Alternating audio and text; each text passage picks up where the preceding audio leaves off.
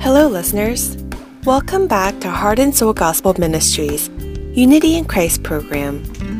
If this is your first time listening, my name is Christine Kim, and I'm the host of this program.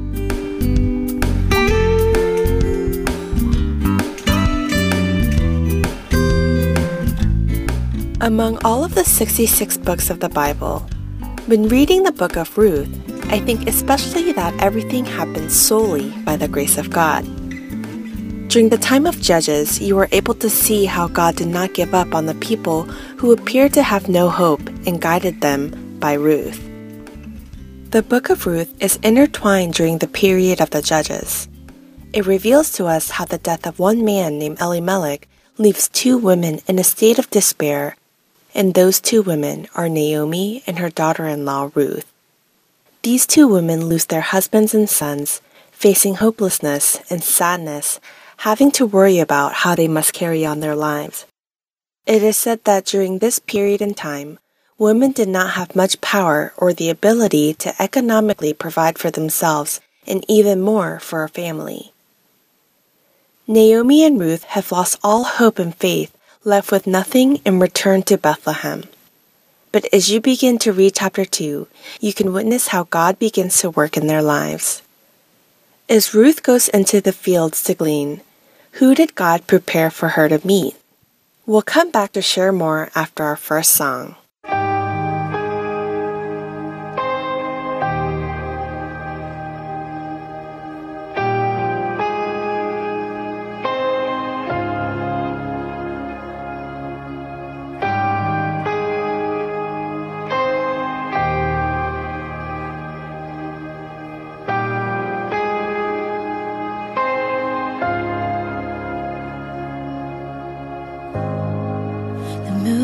Stars they wept, the morning sun was dead, the Savior of the world was fallen.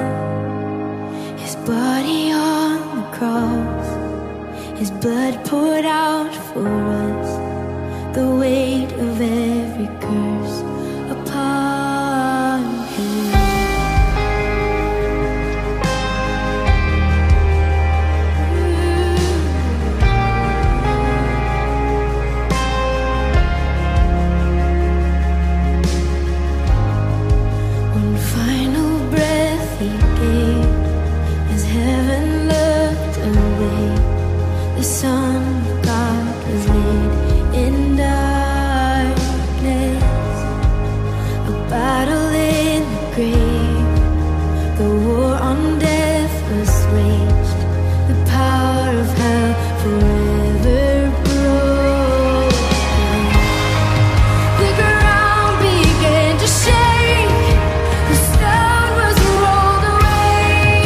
His perfect love could not be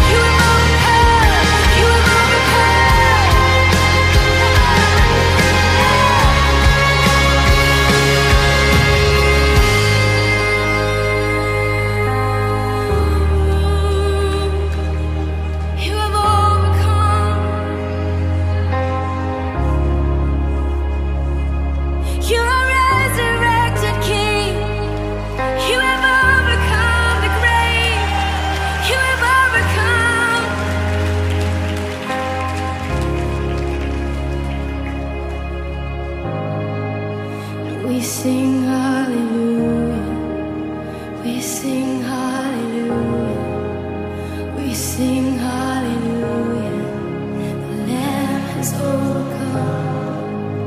We sing hallelujah, we sing hallelujah, we sing hallelujah, the Lamb has overcome. We sing hallelujah, we sing hallelujah, we sing hallelujah.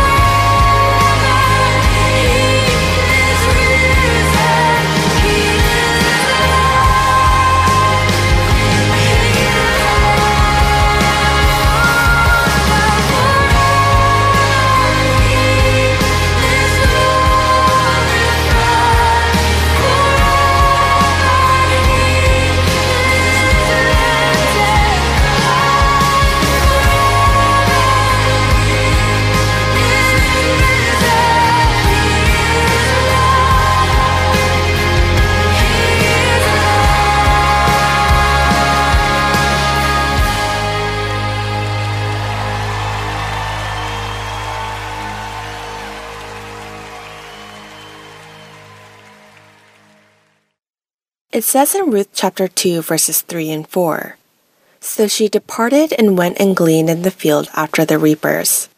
And she happened to come to the portion of the field belonging to Boaz, who was of the family of Elimelech. Now behold, Boaz came from Bethlehem." God prepared Boaz to be there for Ruth. Not only did Boaz allow Ruth to glean from his fields, but he commanded his servants to pull out for her some grains from the bundles and leave it for her to glean. Then it says in Ruth chapter 2 verse 14, "At mealtime Boaz said to her, 'Come here, that you may eat of the bread and dip your piece of bread in the vinegar.' So she sat beside the reapers, and he served her roasted grain, and she ate and was satisfied and had some left." Not only did Ruth eat until she was satisfied, but she had some left over to even bring back to her mother-in-law Naomi. It also says in verse 17, "So she gleaned in the field until evening, then she beat out what she had gleaned, and it was about an ephah of barley." They say that an ephah of barley is enough so that 2 women can eat enough for almost 2 weeks.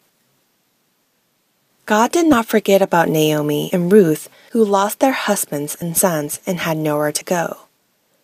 As Naomi sees Ruth come back with an ephah of barley and delicious leftover foods, how grateful must she have been of God's great grace.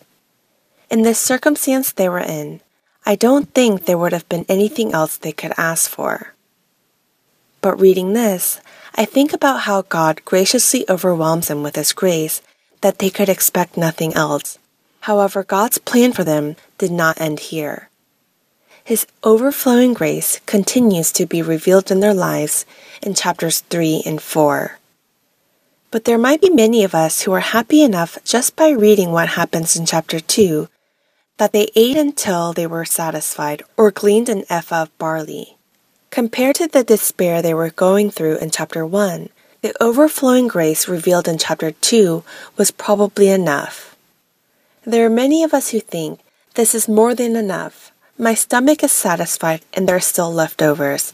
Thank you for this grace. I cannot ask for any more. Ruth and Naomi didn't even expect or see what God was about to reveal to them in chapters 3 and 4.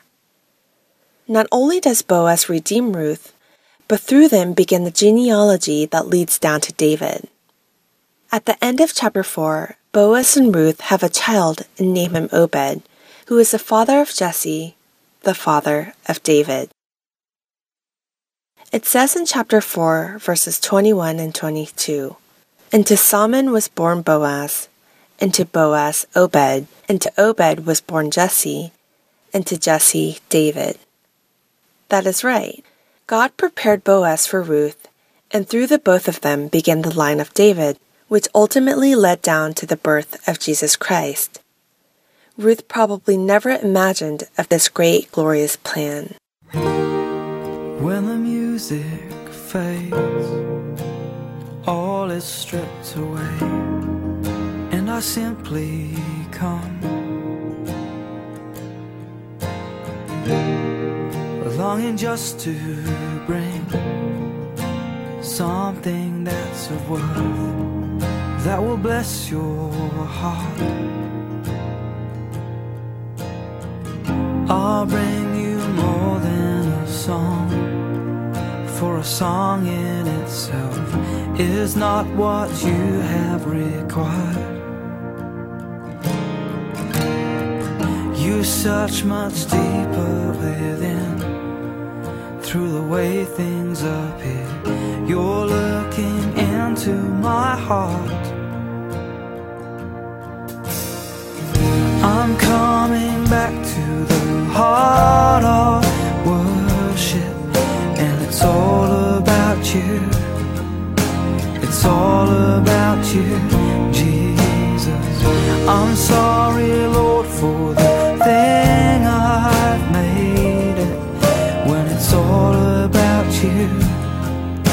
It's all about you, Jesus.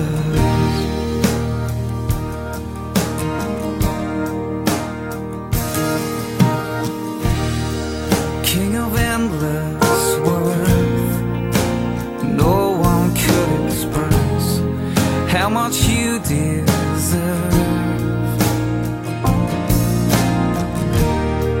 Though I'm weak and poor, all I have is yours, every single breath. I'll bring you more than a song, for a song in itself is not what you have required.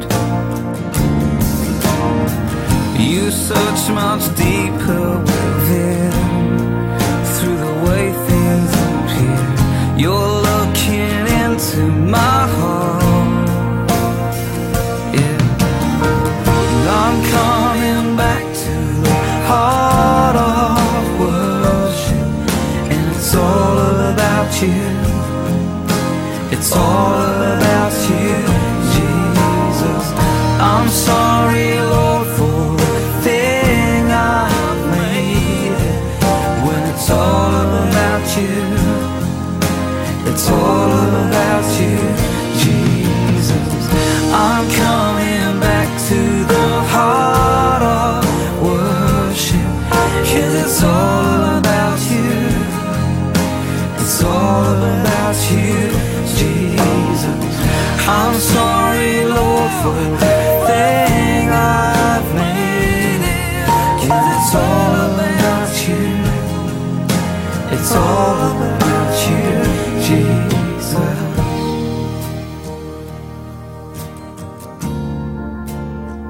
All about you.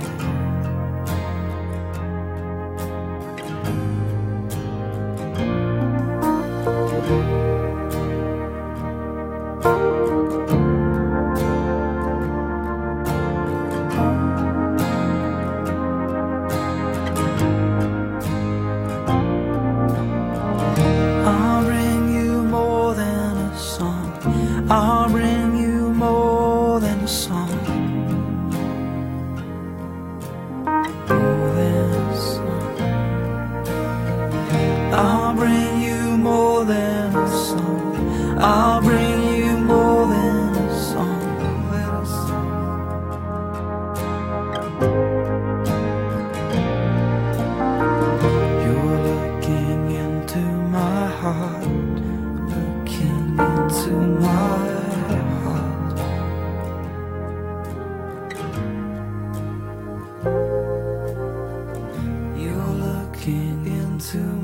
heart, into my heart.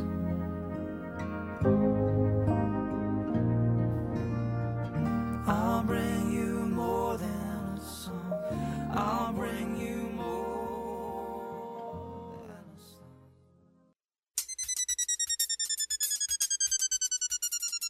song. Coming up next is a sermon by Pastor Francis Chan of Cornerstone Church.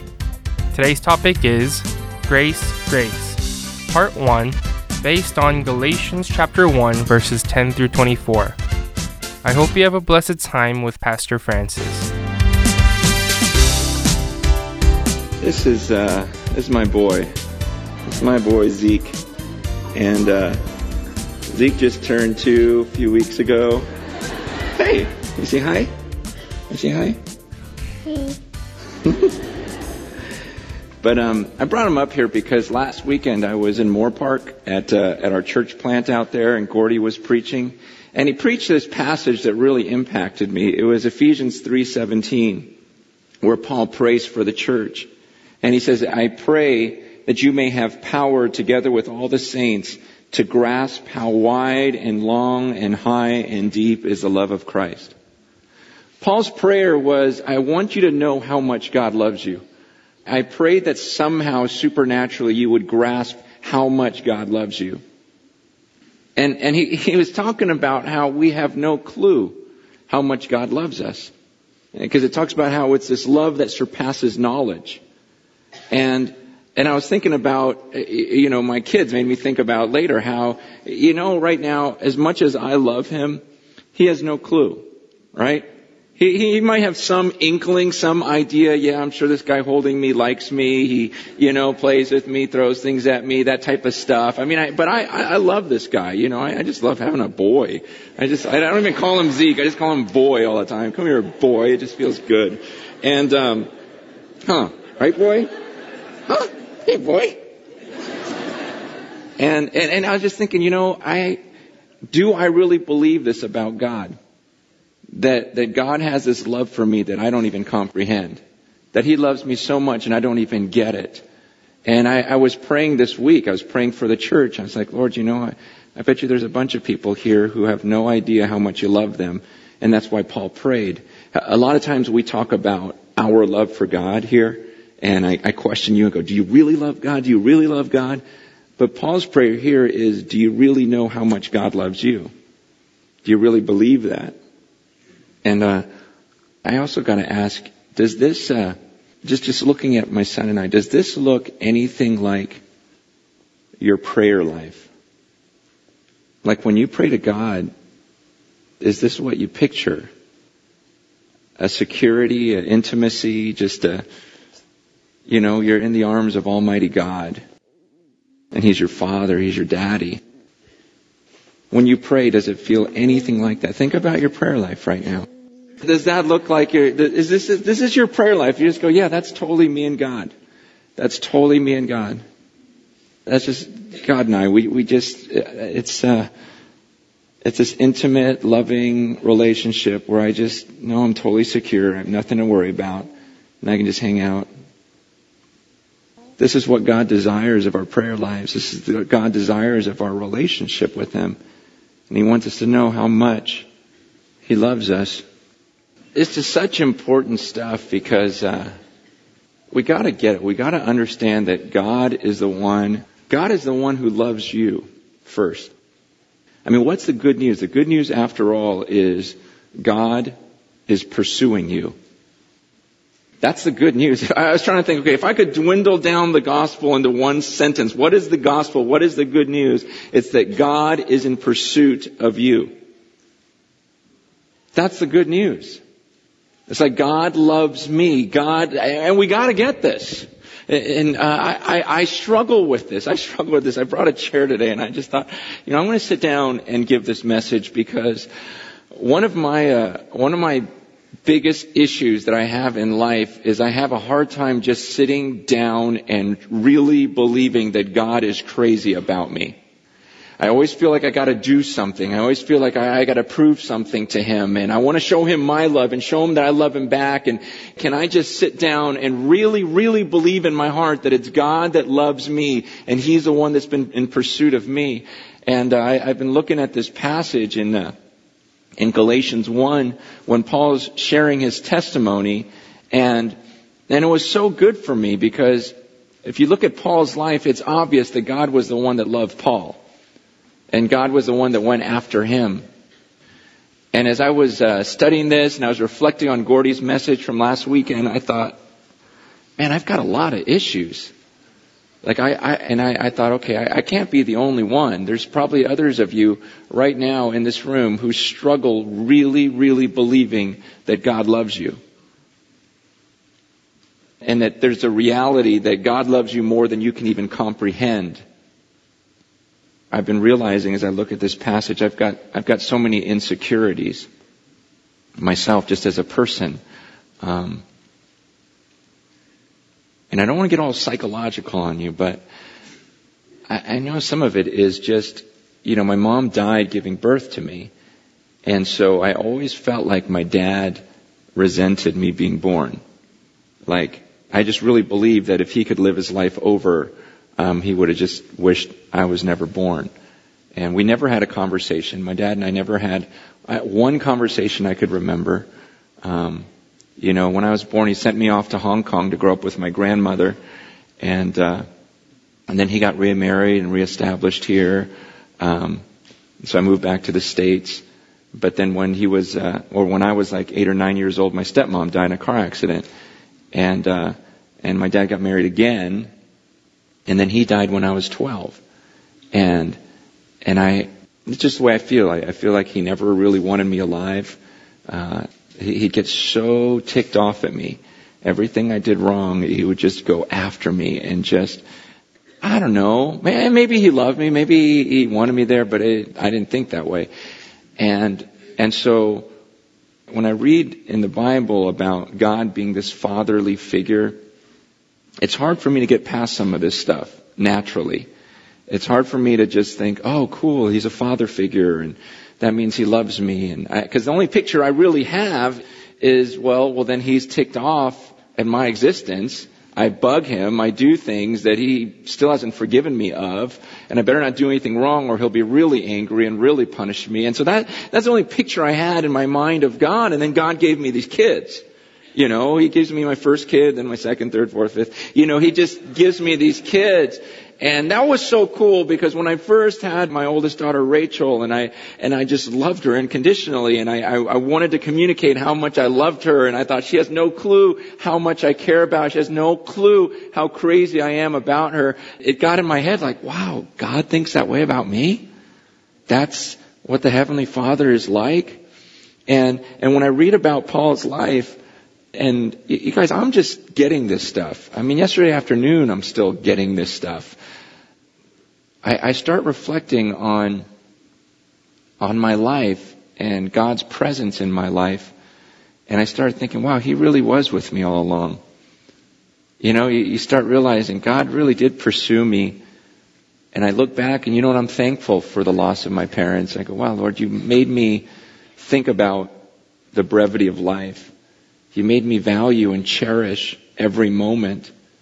Just not knowing if I've got tomorrow with my kids. And you got me thinking that way. And then I think about high school and how God reached out to me. And he, one of my best friend at the time took me to a youth group. And I heard about Jesus. And then the youth pastor kind of took me under his wing and taught me about Jesus. And eventually got into ministry and was an absolute failure, an absolute hypocrite, and just saw how God even carried me through that time and still kept loving me through it. And then even the start of this church and, getting married to Lisa and just going, man, I didn't do that on my own. That was God just bringing the perfect person for me and God looking out for me, and I just started looking through life and going, wow, he really was with me all this time. He really is this loving Father. And I just took some time yesterday just reflecting over life and going, no, God's been there all along. And realizing, okay, I can feel secure in him. I can just surrender and go, you know what? Because I always have in the back of my mind, I don't know if any of you guys deal with this, but this fear, like you don't want to get too close to someone because you're going, man, I don't know if they really love me. I don't know if the love's really there. And so you just have these doubts, and then you kind of feel that way with God. I almost have this fear of believing that God really loves me like the Bible says. Like that I really can't fathom how wide and long and high and deep is the love of Christ. I've struggled believing that. Come on, God. And, during our prayer time with the worship team this morning, Sarah was just quoting this verse about how God's thoughts about us are innumerable and how God just can't stop thinking about us. It's just too wonderful for us to understand. And, do you really believe that? Can you sit there in your chair right now, not doing anything, and just believing and going, God is crazy about me? I noticed Jeff over there, and I still remember a few years ago I was heading out for a trip where I just wanted to be alone with God.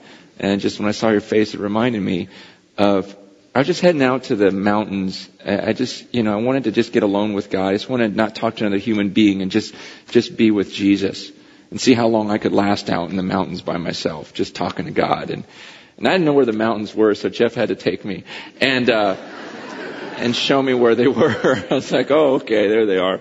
And kind of showed me where I could just go and not be seen by anyone. And so it came back, and then as I was heading out, I remember him praying for me. And I remember his prayer. He says, God, I'm so excited for Francis because I know how he just wants to be alone with you for a few days. And then he prayed and he said, and I'm so happy for you, God, because I know how you've wanted this time with Francis. And I remember when he prayed that, I didn't say anything to him, but I thought, that's wrong. It just felt blasphemous to me. It really did. I felt like you can't say that. You can't say God's in heaven wanting this time with Francis. Because that was my perspective. And I remember even leaving for the mountains with that thought in mind. It's like, okay, I'm pursuing God here. And Jeff's prayer really bothered me because I didn't believe it. And I really was like looking through Scripture trying to refute him in some ways. Because the prayer just echoed in my mind. And I thought, God doesn't want this time with me. God's not longing to hear from me. And the more I study the Scriptures, the more I go, oh, that is true. Like, God's the one that's after me. God's the one that's in pursuit of me. And still, even now, years later, I'm like still grappling with this, still struggling with it. But it's just been helpful being in the Word of God. And I don't know if you guys, some of you are sitting here going, what on earth is he talking about? And others of you are going, man, I totally get that. I totally know what he's talking about. And I don't want to say I've got all these scars and wounds that I'll never get over. What I'm saying is, as I look over my relationship with God, it's really looking at Him closely and what He's done in my life that's enabled me to get over this stuff. I'm going, God, no, this isn't coincidence, the way my life turned out. I'm looking at everything and go, no, you had a piece in everything.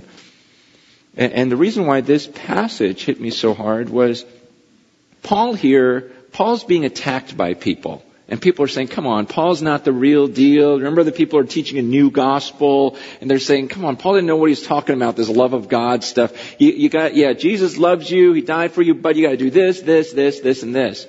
And Paul doesn't know what he's talking about. He just heard a few things from a few people. And so then he kind of exaggerated and on and on and on. He's not a real apostle. He's not this. He's not that. And what Paul writes here in Galatians is he's writing to the church is going, what are you talking about? The stuff I'm teaching you isn't just stuff that someone told me, and I wasn't a part of this thing where people instructed me to believe a certain way. He goes, the stuff I experienced, I got directly from God. He goes, the gospel I'm sharing with you, that came out of the mouth of God straight to me, and I am sharing it with you. It's not just stuff that I learned from other people. And he just kept defending how, no, this has been about God and me. It's about me and my relationship with God. And the things that He has taught me over the years. And it's such a great passage because it makes us all in this room go, okay, am I in this room really because it's about God and me? Or am I here because of my parents, because of my friends, because it was just my upbringing? Or can I say that, no one in this room can convince me that there is no God and that God doesn't love me because I have such an amazing relationship with God. My wife can't talk me out of it. My kids can't talk me out of it. No one. Francis, you can't stand up on that stage and tell me there's no God. I don't care if you change and tell me there's no God. I know there is one because of this relationship I've had with Him. It's about He and I. We're in love. Can you really say that today? Is it about you and God? Paul says in Galatians chapter 1, verse 11, he goes, I want you to know, brothers, he goes, the gospel I preached isn't something that man made up. He goes, I didn't receive it from any man, nor was I taught it. Rather, I received it by revelation from Jesus Christ.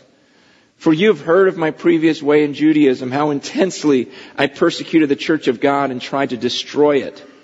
I was advancing in Judaism beyond many Jews of my own age, and I was extremely zealous for the traditions of my fathers. But when God, who set me apart from birth and called me by His grace, was pleased to reveal His Son in me so that I might preach Him among the Gentiles, I did not consult any man, nor did I go up to Jerusalem to see those who were apostles before I was, but I went immediately into Arabia and later returned to Damascus. So Paul's saying here, he goes, you guys are saying that I'm hearing stuff from other people. He goes, what do you mean I'm just following people? What do you mean I'm just listening to people? He goes, that's what I used to do. Paul says, come on, you remember me. You guys know me. Paul had a reputation. Paul says, you remember me? I'm the one that was trying to destroy the church. That was my goal. That was Paul's goal. I'm going to kill this church because I don't believe in this Jesus Christ. He goes, that was me. He goes, I was zealous for the traditions of my fathers. He goes, I've got this generation, I've got this lineage of these traditions and these things we're supposed to do, these religious acts. He goes, and so I was doing that. That's when I was a people pleaser. I was just doing what my parents wanted. I was just doing what people wanted me to do. He goes, in fact, man, I had everything going for me. He says, I was advancing. I was advancing in Judaism beyond many Jews my own age. Paul was this brilliant student of the Rabbi Gamaliel. He was on his way. He was one of the most well-respected young rabbis of his time. And he was out trying to persecute the church. He goes, that's what pleasing people got me. That's what I did when I just listened to people. He goes, but then when God got a hold of me. And I want us to look at the story. And in fact, if you have your Bibles, turn to Acts chapter 9.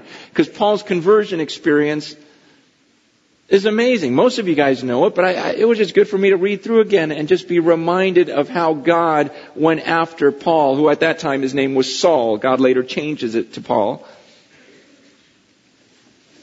But in Acts chapter 9, verse 1, it says this, meanwhile, Saul was still breathing out murderous threats against the Lord's disciples. He went to the high priest and asked him for letters to the synagogues in Damascus, so that if he found any there who belonged to the way, whether men or women, he might take them as prisoners to Jerusalem. As he neared Damascus on his journey, suddenly a light from heaven flashed around him. He fell to the ground and heard a voice say to him, Saul, Saul, why do you persecute me? Who are you, Lord? Saul asked. I am Jesus, whom you are persecuting, he replied.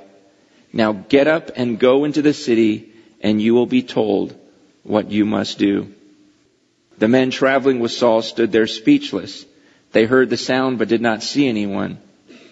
Saul got up from the ground, but when he opened his eyes, he could see nothing. So they led him by the hand into Damascus.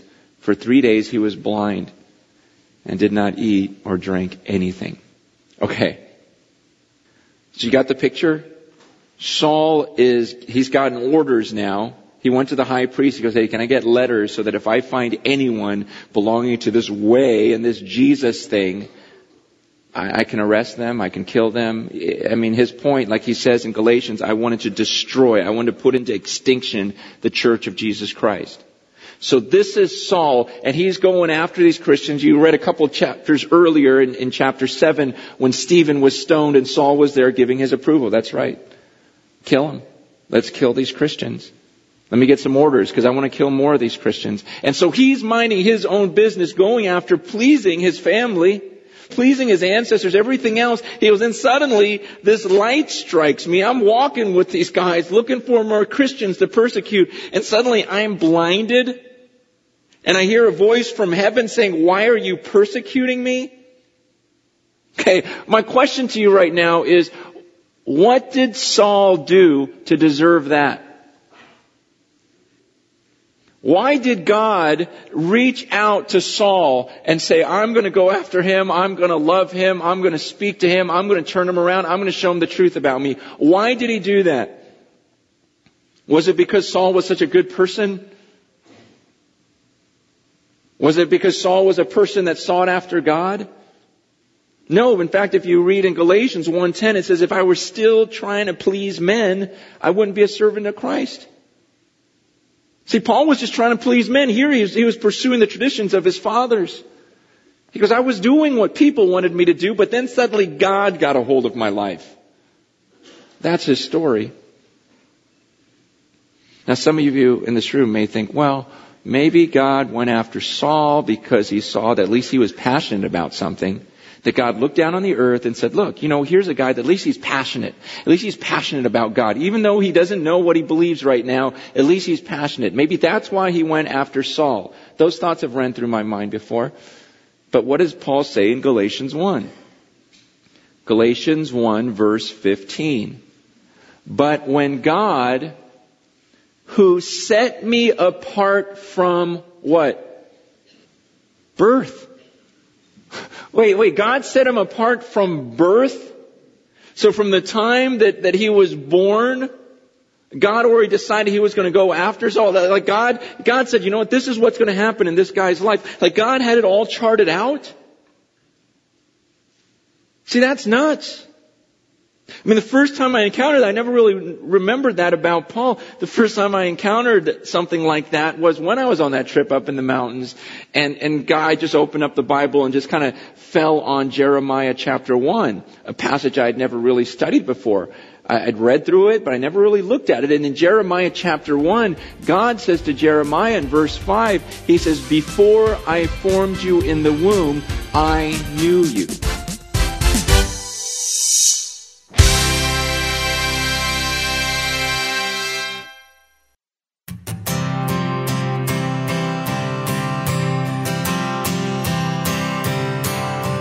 My hope is built on nothing less than Jesus' blood and righteousness. I dare not trust the sweetest frame, but wholly trust in Jesus' name. Christ alone, cornerstone,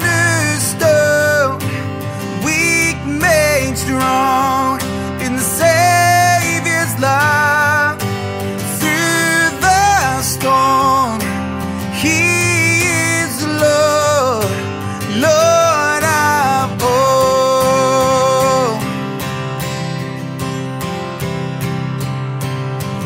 When darkness seems to hide His face, I rest on His unchanging grace.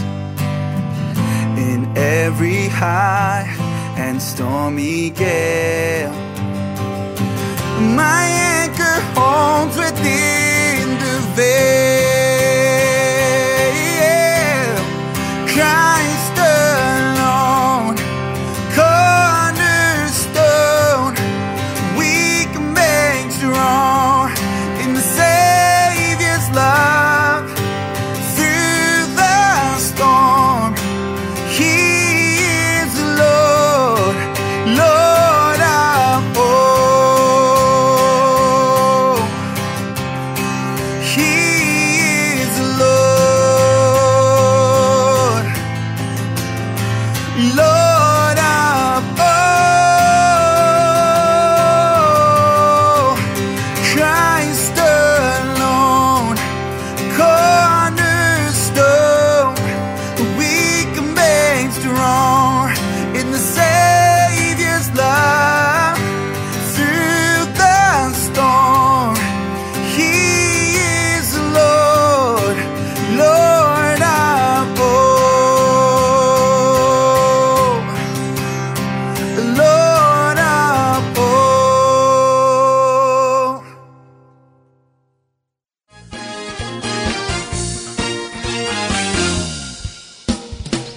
Now you can find all the programs of Heart and Soul on podcast. You can easily play this week's or past week's programs, or you can even download them to your device just in a few minutes. Try to search for Heart and Soul at your iTunes store now.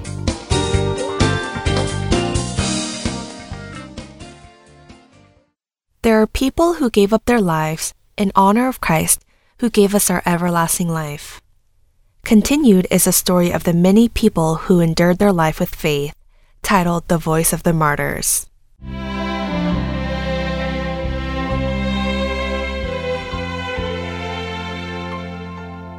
Hello, everyone. This is Rhonda Walker with The Voice of the Martyrs. When a person devotes their entire life to something, they must have absolute faith in it. No one wants to commit their life for something that they are unsure of. In early Christian history, it was hard for people to believe that Christ actually had risen from the dead. It was something beyond human imagination. Thus, many people argued that the disciples of Jesus made up the resurrection story and were confusing the general public with lies. However, as more and more disciples willingly gave up their life for the good news of Christ, people began to wonder if their claim of Jesus' resurrection could actually be true, because no one would actually die for something they falsely made up. That is right. A person would never sacrifice their life for a lie unless they actually believe that it is true. Knowing that it is a lie, no one would devote their life to it, especially if they themselves had fabricated it. This is why people actually opened their heart for Christ after witnessing the followers of Christ give up their lives without hesitation for Jesus. Some scholars believe that the Apostle Paul's change of heart occurred at the martyrdom of Stephen, the deacon. The story of Saint Adrian from the 4th century also follows a similar narrative. Let's listen to the story of Saint Adrian, who used to persecute Christians as a Roman judge.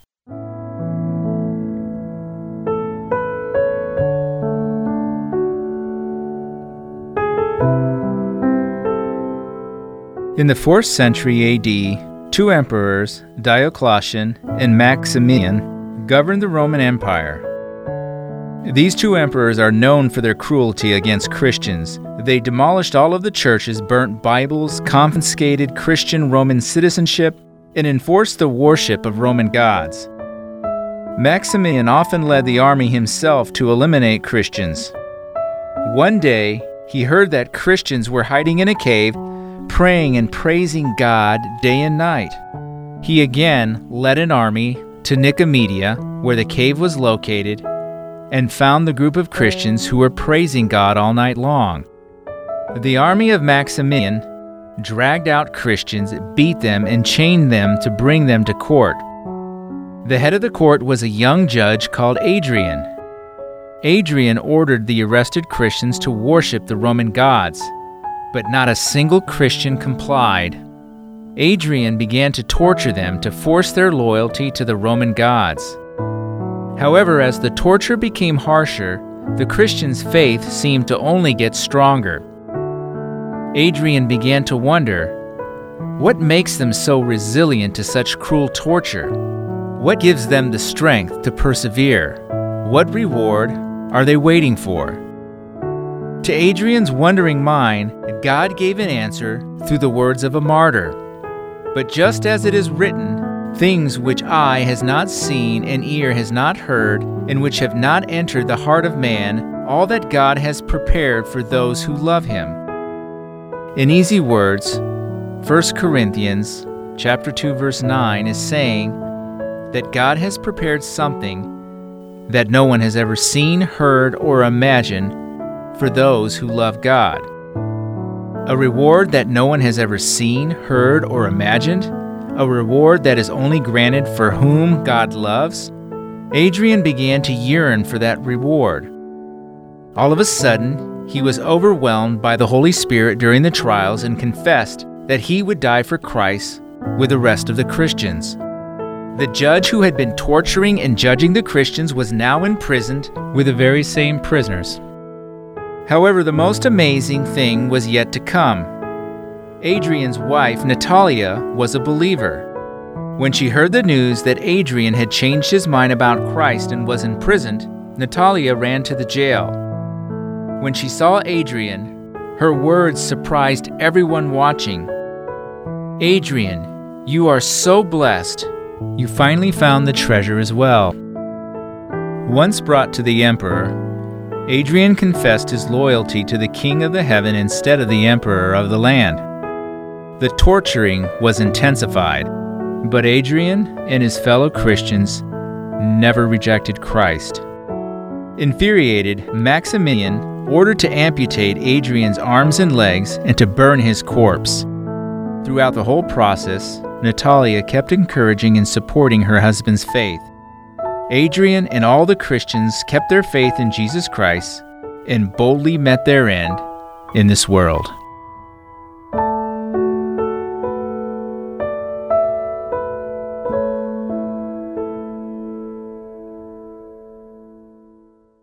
Watching people who are willing to abandon their lives for something else, Adrian began to question the source of such courage. What is worth more than their own lives in this world? The answer was simple. Jesus Christ, who gives eternal life. For whoever wishes to save his life will lose it. But whoever loses his life for my sake and the gospel's will save it. For what does it profit a man to gain the whole world and forfeit his soul? For what will a man give in exchange for his soul? Mark chapter 8, verses 35 through 37. The world is not worthy of those who are willing to leave this world for Jesus Christ and the good news. They already possess something that is even more valuable than life here on earth. That concludes this week's episode of The Voice of the Martyrs. Thank you for listening, and God bless you.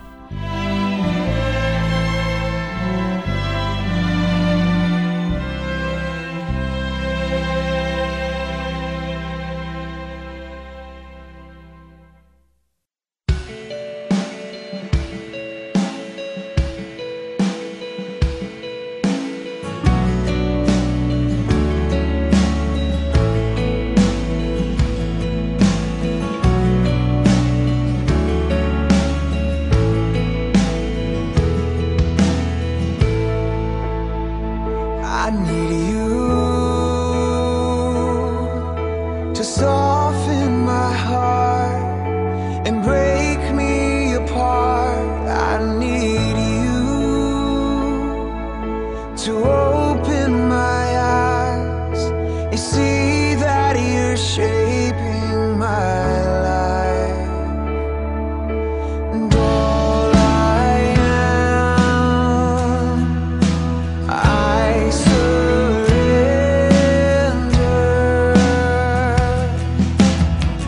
Give me faith, trust what you say, that you're good.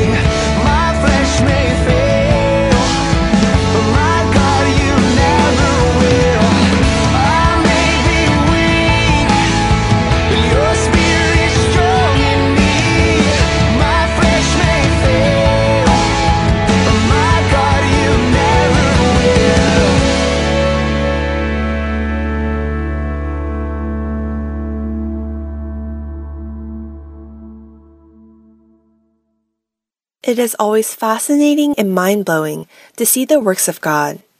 We cannot fathom how high, deep, and wide He is. Lately, I have had these thoughts in my head.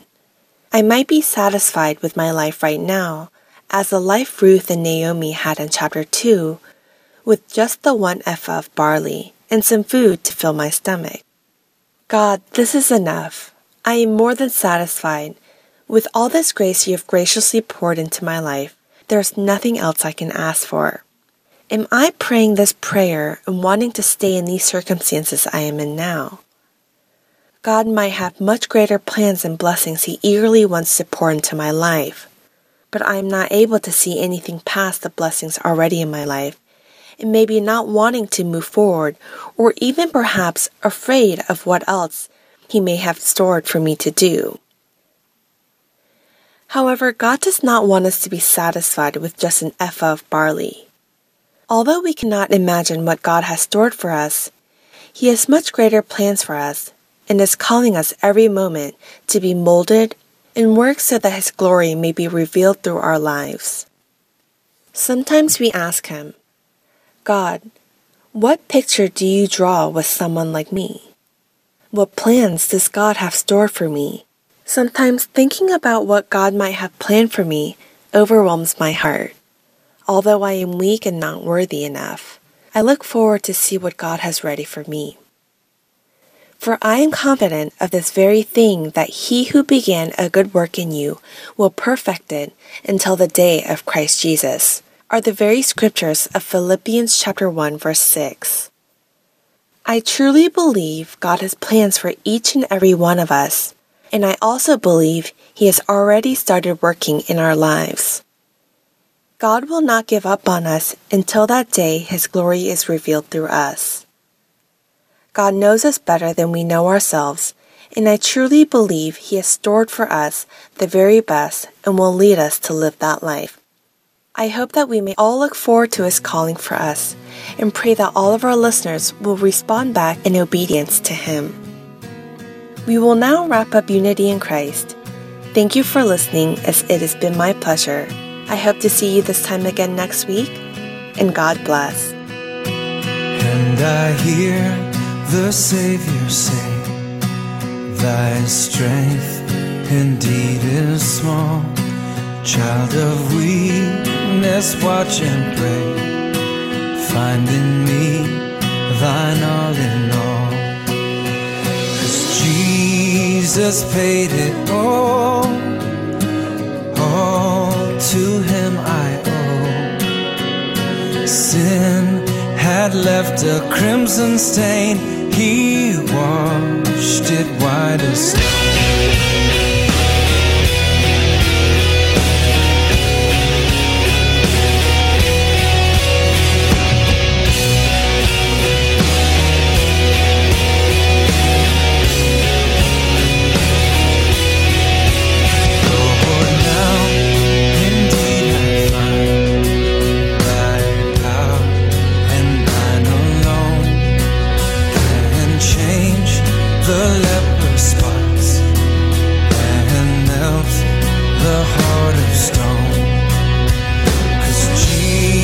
Jesus paid it all to Him I owe. Sin had left a crimson stain, He washed it white as snow.